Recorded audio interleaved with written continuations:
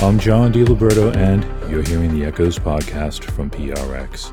Today, we're going to double up. We're adding a second podcast of the complete Echoes interviews every week. The interviews that we run on the Echoes radio show and on the Echoes podcast are usually tightly produced, heavily edited features. But what you hear is only about 7 minutes of interviews that frequently go longer than an hour. But now, in addition to our normal Thursday podcast, we've added a new Tuesday drop. That will have complete Echoes interviews. Some will be older archival conversations with icons like you've already heard with Brian Eno, Klaus Schulze, and Vangelis, but most will be recent interviews.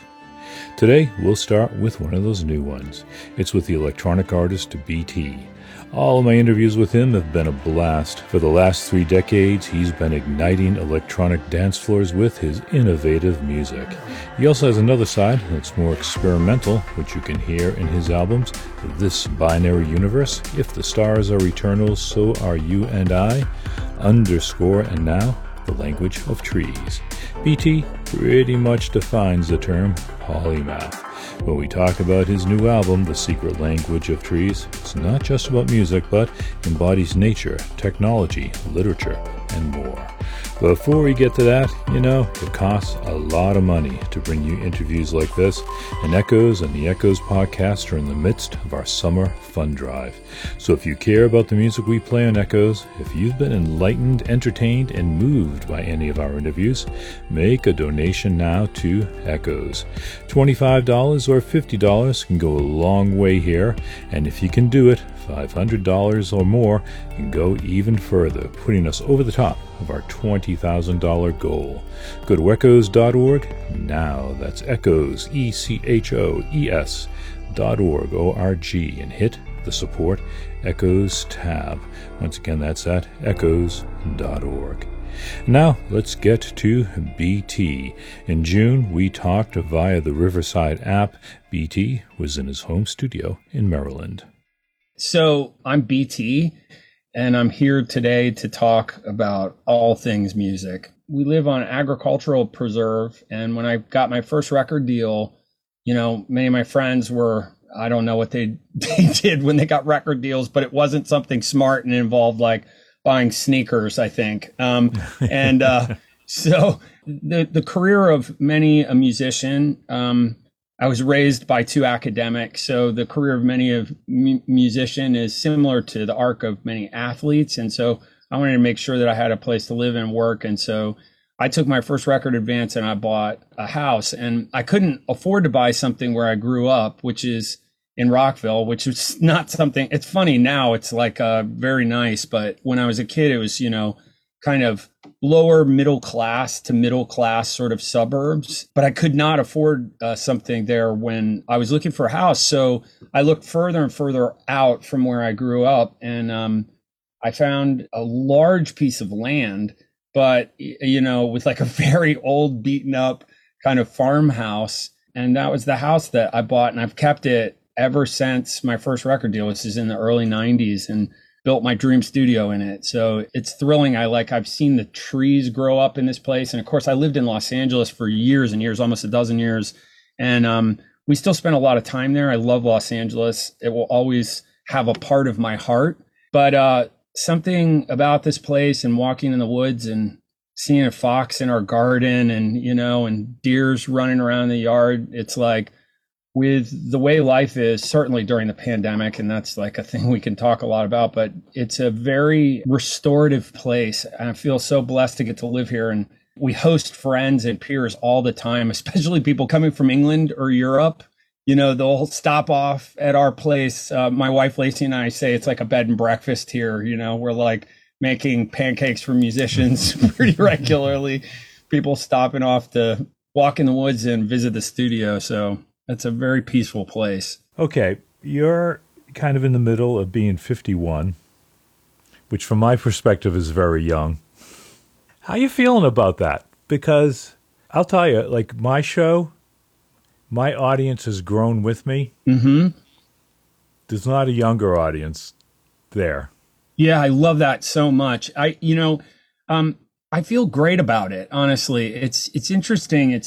I mean, I can take this in a lot of directions, but one of them that's self-evident, or that people that have heard me talk know something that I'm interested in, is like, I've always been super duper interested in health and wellness, and have been for years and years and years now very dogmatic about working out, yoga, supplementation. I mean, you're talking to somebody that does like cold plunges 4 times a week and, run 15 miles a week.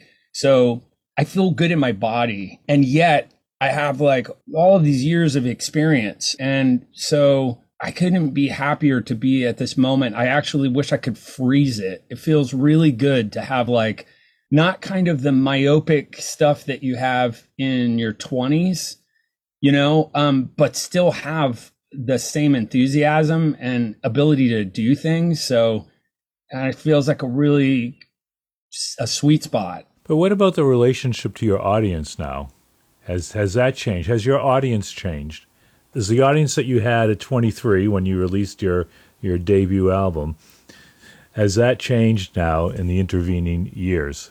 Or is it those same people? Yeah, it's such a great question. It's interesting. There have been these very segmented moments where people have kind of entered what my sort of musical catalog. And so it's very interesting. There are my super fans. Many of them are they kind of came in through the first 3 records. So those are like my super fans. So like that came in, basically my 3rd record, Movement is Still Life, was right at the end of the 90s. So it's like people that entered through those first 3 records are, they've seen like the whole thing, and they have this like different perspective than younger fans of mine would have. For example, fans and peers that I work with in the Web3 space, many of them are quite literally teenagers and into their early 20s, both peers and fans. It's a totally different group of people that don't have the perspective. And then the funny thing is like sometimes to see those groups of people conversing, in a place like Discord or just like at a show is really interesting, kind of the dynamic.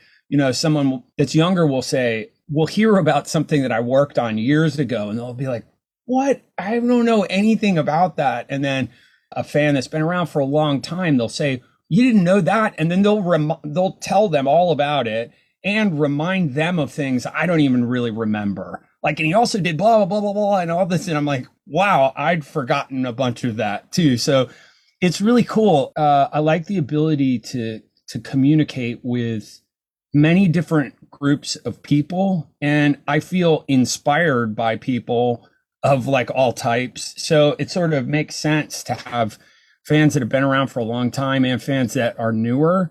To some people, I'm just 2 initials and a song that they really like.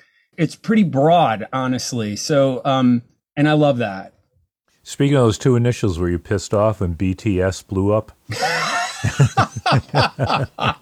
Only for one reason, which is it really sort of messes up search on something like Spotify. So for no other reason than that, I actually like a couple of their songs. That's a very funny question, John. Yeah, that it messed up search a little bit for me. So other than that, no.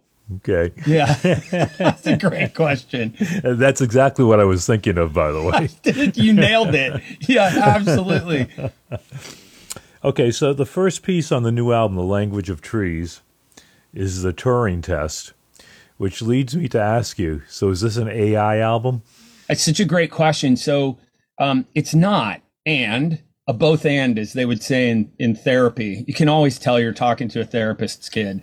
It is not an album that is utilizing machine learning. However, parallel to writing this body of work, I've been developing, in the software part of my life, I've been developing some unbelievable applications that utilize machine learning and generative artificial intelligence. And I've been working on those things for the past 6 years, starting with some what we call MIR algorithms. So things for audio feature set identification, like parsing out sounds into different piles simply, saying like, if you give something a bunch of sounds, it to be able to tell you these are snare drums and these are cellos and, these are cymbals and these are vocals, right? And so none of these things had I productized like some of the other software that I'd released, but I've been doing a lot of research in this space.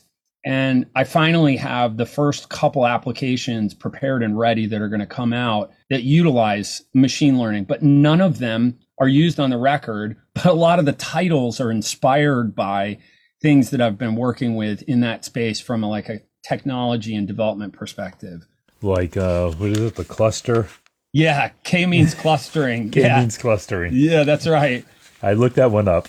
We're entering into such an unbelievable age, something that I conceptually felt so, I think like kind of the modern vernacular for something that feels very futuristic, as people say, it feels very Black Mirror, it's like kind of common vernacular for that. So it felt so kind of Black Mirror, the idea that we would be working with at this time things that are able to effectively and intelligently generate things in a creative domain seemed unimaginable to me, even like 15 years ago. And it's crazy too, because I studied generative music when I went to Berkeley. So my professor, Dr. Richard Boulanger, who not so ironically worked with Marvin Minsky, who's considered to be one of the godfathers of artificial intelligence at MIT, at the Media Labs there at MIT, he taught me all about generative music. Now, that meant something very different. When I was a teenager, we were looking at simple things like taking an array of notes and then randomizing that array, or an array of rhythmic values and randomizing that array of rhythmic values, and that constituting something compositional, which is like thinking of like kids blocks now compared to the things that we're doing in latent space.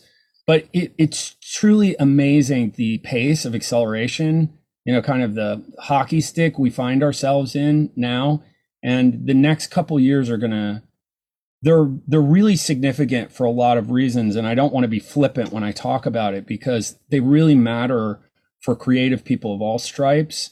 And I think it's why it's very important for musicians and artists and authors and writers and filmmakers to be informed about what's happening in artificial intelligence so they can help to sculpt and guide it. I think is really important.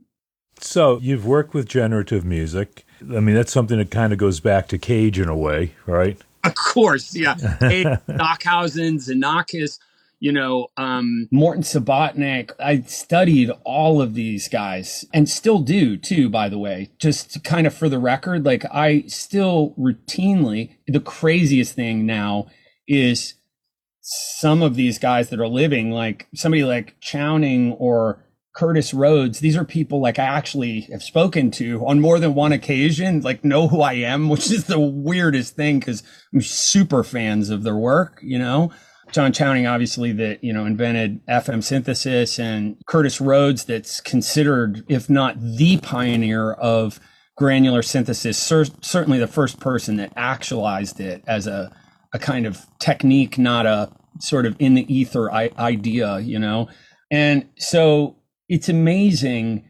how relevant some of those ideas are that these composers came up with a number of years ago. I mean, some of these ideas go back to the 20s and 30s, to Marcel Duchamp and, musique concrète and, the art of noise, this cut and paste aesthetic. It's like there's this small kind of area of exploration that I've devoted a tremendous amount of my creative life energy to. And it's this rich stream of fruit that it keeps bearing. So it's like every time I go back there, I find new things. It's an exciting thing to explore.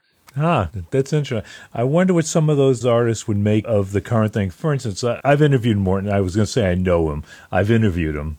I interviewed him in the 80s, and I interviewed him a couple of years ago. Wow. Up at his home in New York. And he's still doing pretty much what he was doing. I love that. with the Buchla Yeah, synthesizer. I love it. I mean, his work is so seminal and pioneering, and as relevant compositionally as when he began as it is today. It's just amazing. It's easy to talk about in the abstract, and then to talk about in a very concrete way. It's like, I think about someone like Ian Xenakis, to use for example, right? And you think, and then Curtis Rhodes by extension, right? Like, these two gentlemen are responsible for an entire area of sound design that we hear every single day when we watch a film, when we watch a television program, when we listen to music on the radio. We hear these ideas that were so kind of abstract and futuristic and are now this commonly accepted part of the musical vernacular, what it means to make modern music. And yet, obviously, if I'm talking about Xenakis and Curtis Rhodes, I'm talking about granular synthesis. And like, speaking specifically to that technique, it's just this endless well of ideation. And that's what I mean. It's like, every time you go to it, we find these new techniques and these new areas of sound that are truly evocative, but now have this relation, this historical relation to things that we're now familiar with. They're not these crazy, like the first time anybody heard distortion on a guitar, like Jimi Hendrix or something. They're not, this wild idea. They're an idea that we're comfortable with, but they can be stretched even farther, is the thing that's so exciting about some of these techniques. And so to this day, I'm inspired by all of these composers' work. I mean, you can hear it. I wear my references on my sleeve, so to speak, in what I do. I mean, I'm paying direct homage to many of these really brave, incredible composers. It's interesting. When I first started interviewing a lot of these people, the early academic guys, Otto Luning, Charles Dodge, people like that, they would do these pieces, and the piece would be about a process, and that was the piece. You know what I mean? They were like etudes, right? Right. But then I'd go like the next day and interview like some rock musician, like Peter Gabriel, Larry Fast, who worked on those Gabriel albums. And they were doing the same thing, but it's something that's just like buried in the mix of like, this whole other thing, whereas for these composers, like that was it. It was just out there. Yeah, I love that so much. I can't believe you just said Larry Fast. It made me think of Richio Sakamoto too, which is such an incredible loss for our community. We've lost so many incredible composers over the years, but one that really struck me personally, his music was so deeply meaningful to me. You said Larry Fast because I associate by time period there, but you're right on every level. You're right, and an interesting one to kind of tease out is this idea that many of the more kind of academic composers, the composition is about the process. Like it's like codifying a process is like the composition. Like, here it is. This was my process. This is also a piece of music. And I love that you mentioned the amazing stuff that Larry Fast did with Peter Gabriel and others as well, too. Peter is, and who's somebody I've been lucky enough to work with and see his process kind of from the inside out, is this deeply emotional, poetic, profoundly nuanced artist's artist, right? Like the artist's artist is someone like Peter Gabriel. And I love that collision of those two sort of strategies for self-expression. One that's like codifying a process and the other that's codifying a feeling. And the intersectionality between those two things is where at least my hope is that my work resides, independently inspired by those two groups of people so deeply. And it's where I, zoomed out. You look at somebody like the Beatles, I mean, obviously not comparing myself to the Beatles, but like noting that the Beatles lived in that kind of space in this very profound way, where they were writing these songs that were memorable and these feeling states and capturing things that were very of the moment, but they were wildly experimenting in the other hand. So totally different to that. But I'd like to think that these experimental works that I make are not just about kind of codifying a process, but are also too about capturing a feeling state, an emotional state, and capturing a unique process and the kind of meeting point of those two things. All right. So you mentioned Sakamoto earlier, and I'm assuming Good Evening, Mrs. Lovelace is a tribute to him. It is. It is. And his work just had such a profound influence on me, both as a young composer, through my entire life, honestly, but some of his film composition work in particular was just completely transformative, to my young ears, where I heard him doing things harmonically. Reminds me too of a composer like Debussy, where it's like just painting with tone. It's not like, okay, this is the mode that we're in. Okay, we're doing some interesting modal interchange thing. It's just like this unique kind of ambiguity that he drew from compositionally and specifically harmonically too, where sometimes you would say, in listening to a Sakamoto composition, like they're very hard to analyze at times, where you're like, I can write this chord progression out several different ways. Like it can be interpreted different ways because the tonic chord doesn't have a third in it. So I can't tell you if the composition is major or minor or a major or minor mode. And so it has this, in the same way that Debussy's music is so moving to me, it has this kind of emotional ambiguity to it that pokes at a couple different emotions at once, at least personally, poke at a couple different emotions at once that very few composers do to me. His work was just so incredibly humble and nuanced, and melodies are so memorable, and what a beautiful artistic life lived, I wish that I could have met him and just thanked him. Yeah, his music is, to this day, is incredibly meaningful. I'm surprised you didn't run into him a few times. We had him live on the show twice. Wow. He played live, and I think I interviewed him another time. Maybe another 2 times. Wow. I think about it. Yeah. Very interesting guy. He was very sweet, especially the last time. He was like a little different than the first time.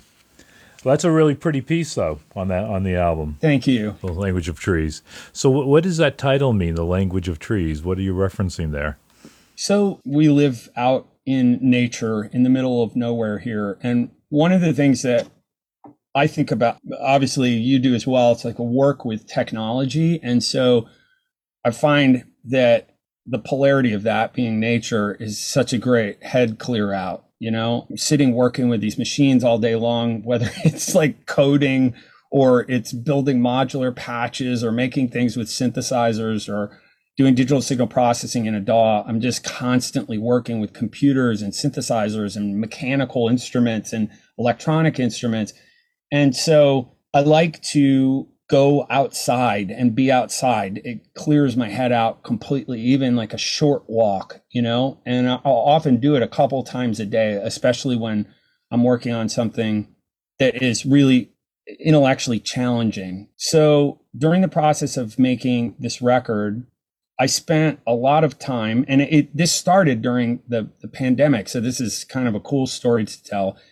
I spent a lot more time. We were here constantly, right? And so we were indoors a lot. And to begin with, like everyone else was, we were scared, even though we're in the middle of nowhere. And so I think I probably didn't leave home, aside from walking around here, for a period of months and months. And so my wife, who is definitely smarter than I am, said, we need to start like getting out more. Aren't they all? Yeah, absolutely. Yes.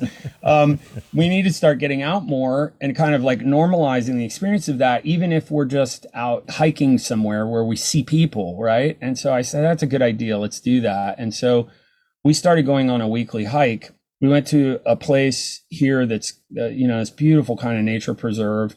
And there's a lake, and we started hiking around it, and we still do it. We do it every Thursday, and it's a wonderful thing. You'll probably see 10 people when you're out there hiking over a period of an hour and a half.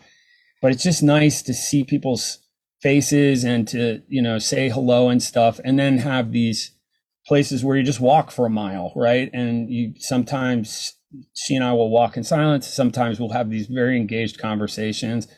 And I just started to realize and think about how incredible it is to be in these woods and to watch them change, right? And that if you could imagine that this like natural environment that we're spending time in and being a part of, that in the way that we're there sharing and communicating and experiencing the space, they too are doing the same thing. Although for something like a tree or some kind of fern or the brush and growth around the trees, they're communicating in different ways, right? So they have these incredible patterns of communication. I've read this, or I've watched an incredible TED Talk about fungal life, right? And how it's able to communicate between vast distances. And like one of the largest organisms on Earth is actually under Seattle. It's like a big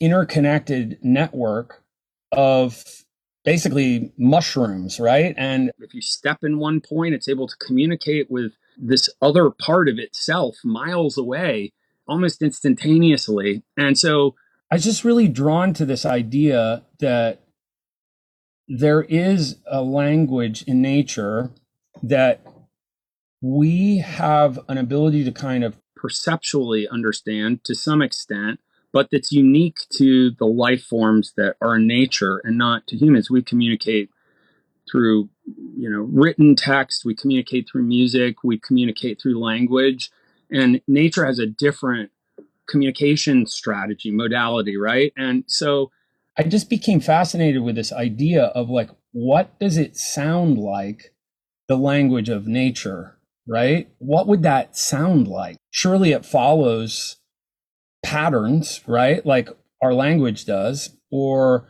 patterns like our music does, or patterns like our written language does. And I started to think about what that would look like and sound like. And it formed a lot of inspiration for the rhythmic figures in this record. So a lot of the rhythmic, specifically like isorhythmic and microrhythmic figures in this record are inspired by patterns from the natural world. And without going like too deep nerd, some of these things, I actually started doing things like taking sonograms of plant communication and of microbial life communication, which actually communicates in impulse trains, these unusual clicking patterns, as well as things like sonifications of dolphins, of bats, which also too, weirdly, when you start looking at a large corpus of these kind of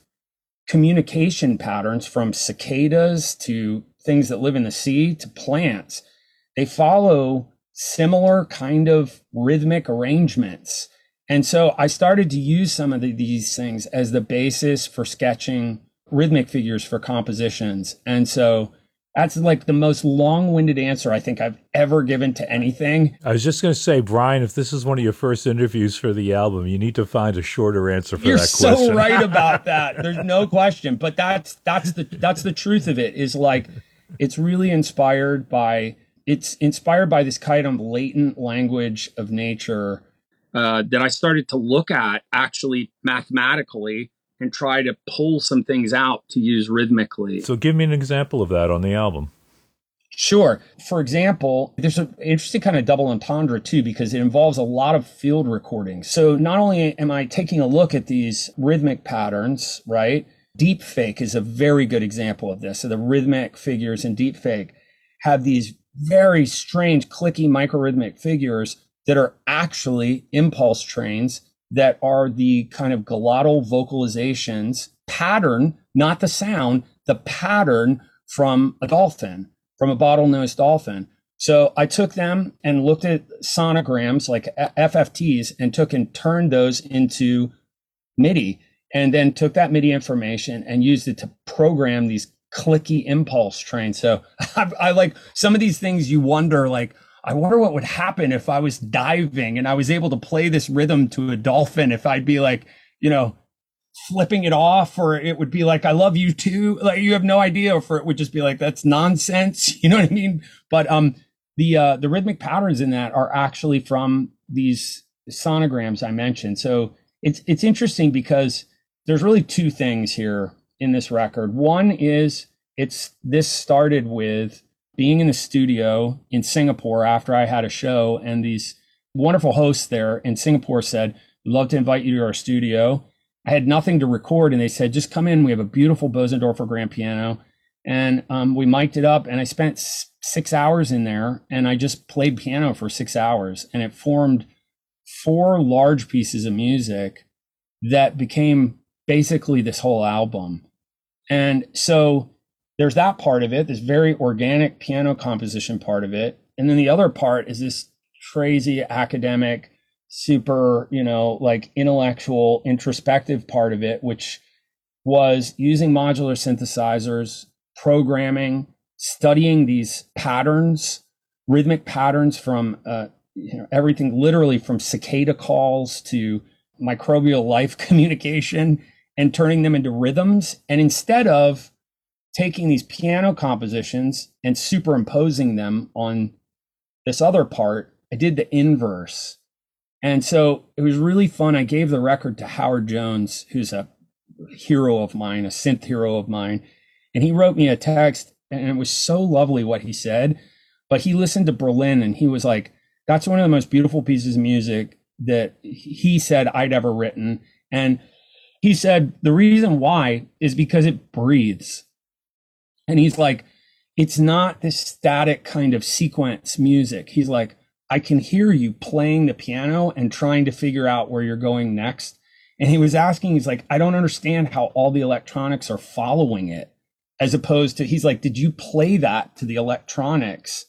And I said, no, it's the inverse. So I spent weeks on each of them conforming these electronic performances to the piano and not kind of tainting the original piano performances. So it was kind of done in the inverse. Yeah. So there you go. Well, I was going to ask you about a lot of those songs, actually. For Berlin, for one, that one, it's a really melancholy song on the album, and it actually gets almost depressive once the drums drop out. I agree with you. That part it feels very kind of heavily introspective, like reflective, the end of that piece. And I don't know where some of them came from, honestly, John. It's like, normally a piece like Berlin, I would have probably separated into 2 or 3 pieces of music, but it just felt so appropriate. And at the point where I'm at in my life and, where I find myself compositionally, I'm like, you know what? This is the music that I write. It's not for everyone, but the people that it speaks to, I can see, because I hear from them, that it really, really speaks to them.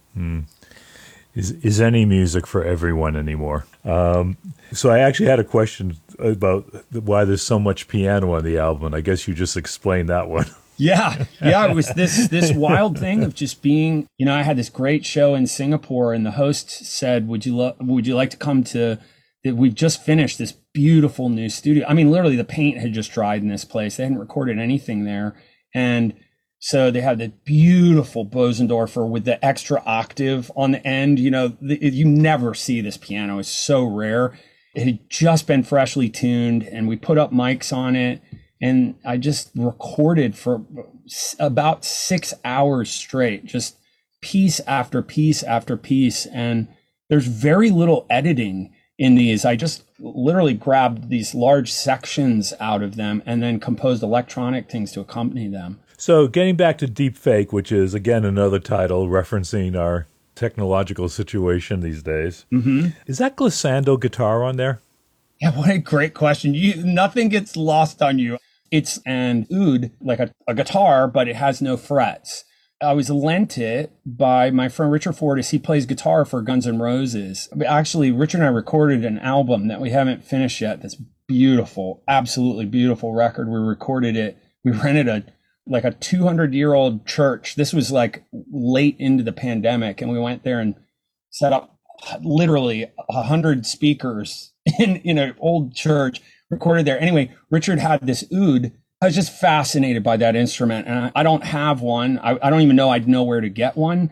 And I asked him if I could borrow it, and he lent it to me. And I used that in that track in Deepfake. And it's such an unusual instrument to get around on because, similar to something like a cello or a viola, you don't have frets to kind of bar off the points to make a perfect chord. If you're playing something monophonic, it's different because you're just kind of pitch bending around. But playing any kind of chords on it is like, you have to be a virtuoso. So there's definitely some editing in my oud part, but that is that instrument on there. So it's not an oud like the Middle Eastern oud, is it? It is, yeah. Oh, it is? Yeah.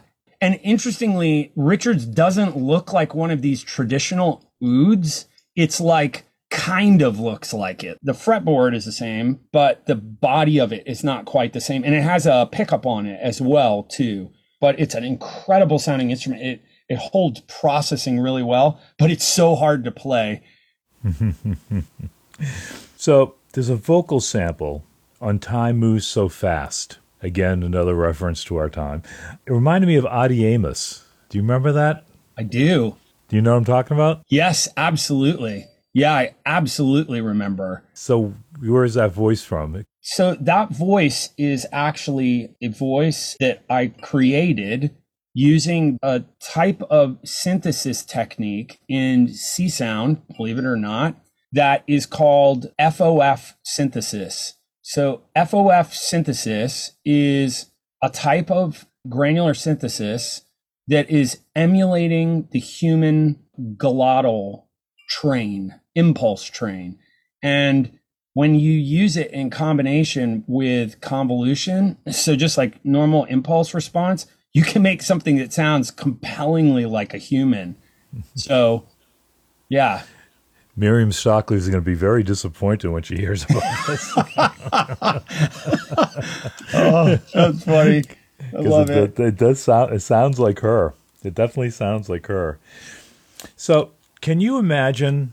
So you play a lot of instruments. You play guitars and stuff. But can you imagine that being your artistic voice in this time and in this culture that you're in? The playing of an acoustic instrument, is that the question? Yeah. Could you imagine that being your primary artistic voice, in the culture that you're living in?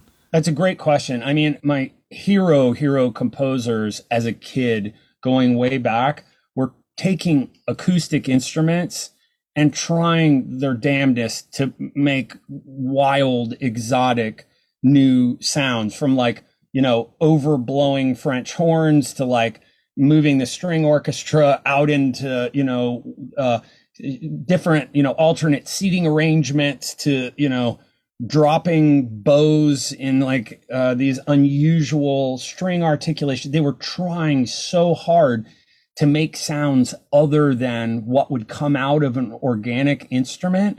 And so I guess my answer, it's a roundabout way of saying maybe, but if I was just using an acoustic instrument to self-express, I would definitely be like playing it with forks and lighting it on fire and all kinds of wild stuff. You know what I mean? Looking for new kind of timbres and tones that are possible within acoustic instruments, which honestly, some of the coolest stuff to this day is looking for new ways to treat acoustic instruments, is some of the most compelling sonic material that I come up with, not coming from electronics, but coming from treated acoustic instruments. Yeah, no, absolutely. I want to go to your notes for The Lost Art of Longing, which was also a really good album, by the way. Oh, thank you. I'm going to read them back to you. So, if anything positive is to come from the situation the world collectively finds itself in, it is my great hope speed, instant gratification, and overstimulation are swapped out for longing, imagination, and relational connection. That's nicely said. I like how I wrote that. It's nicely said, but I'm wondering if you're actually on the flip side of that sentiment in terms of creating a lot of the music that you create. That's, very dynamic, very, fist in the air kind of stuff. No, it's a great question. I think that this wildly experimental stuff is really leaning in to the opposite of the deficit of attention culture that we find ourselves in so much now, swipe culture, and just things are, you're bored of them before you even see them or hear them. And I mean, there's the producer cuts of this record. We ended up calling them, which is, by the way, the actual record. It's I was going to ask you about that. Yeah, it's the actual album. And I mean, it's what will go on the vinyl. And I actually love doing these edits that we do now for things like Spotify, but they're meant to be ingested in this very kind of morsel sized thing. And the way that I used to think of them as like this horrific thing, like, oh, we have to cut down these songs that mean so much to me and have thrown out so much work. I see them differently now. I see them as an inductor for people to kind of discover something that they might not discover otherwise. So it's like, if you're cutting something out of this big newspaper and just sharing one little piece with someone and they think it's interesting, they might want to come read the whole newspaper. They're meant to be listened to and enjoyed with people that you love, or enjoyed alone to inspire people. They're not fist in the air things that I would play at a festival. They're for introspection or for a group of friends to listen to together. They're long. They're very detailed.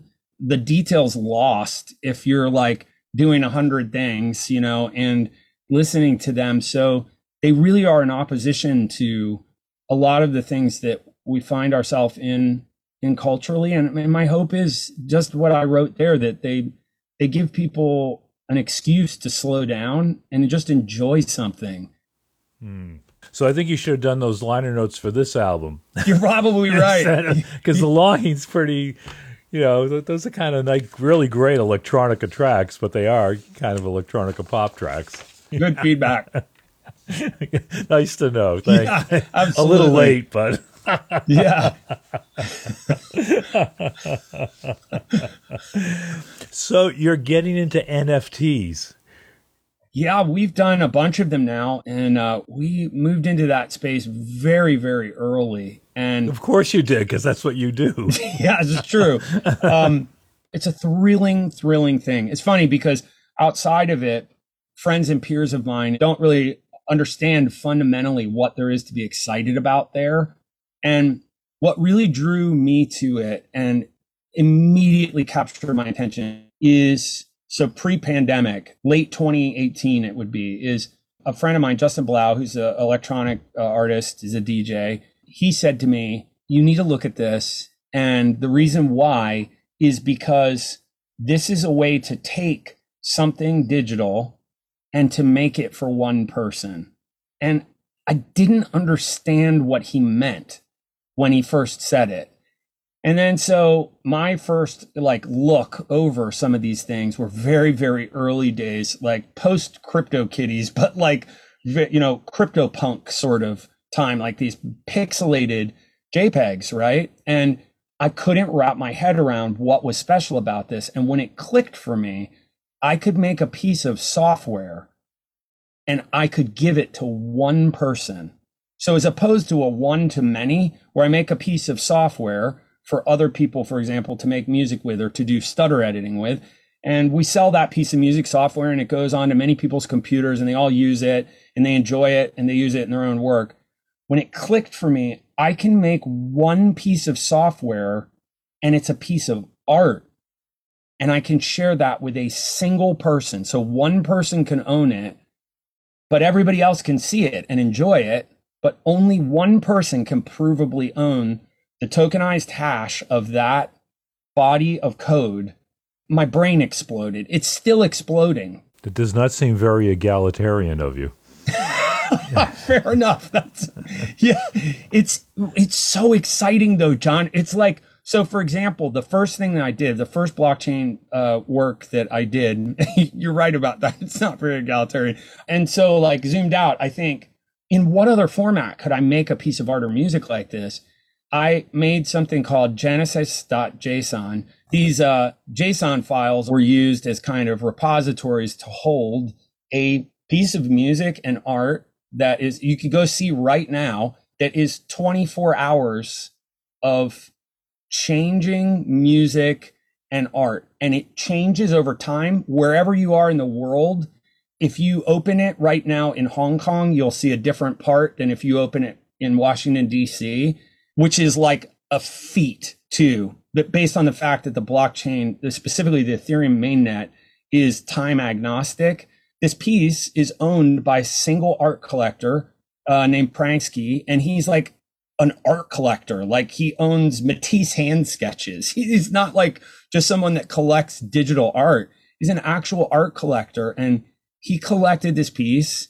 And I hear from him every now and again, and he just tells me, you know, that it's thrilling for him to have this, and he has it on a monitor in his home, and he loves it, and it's his.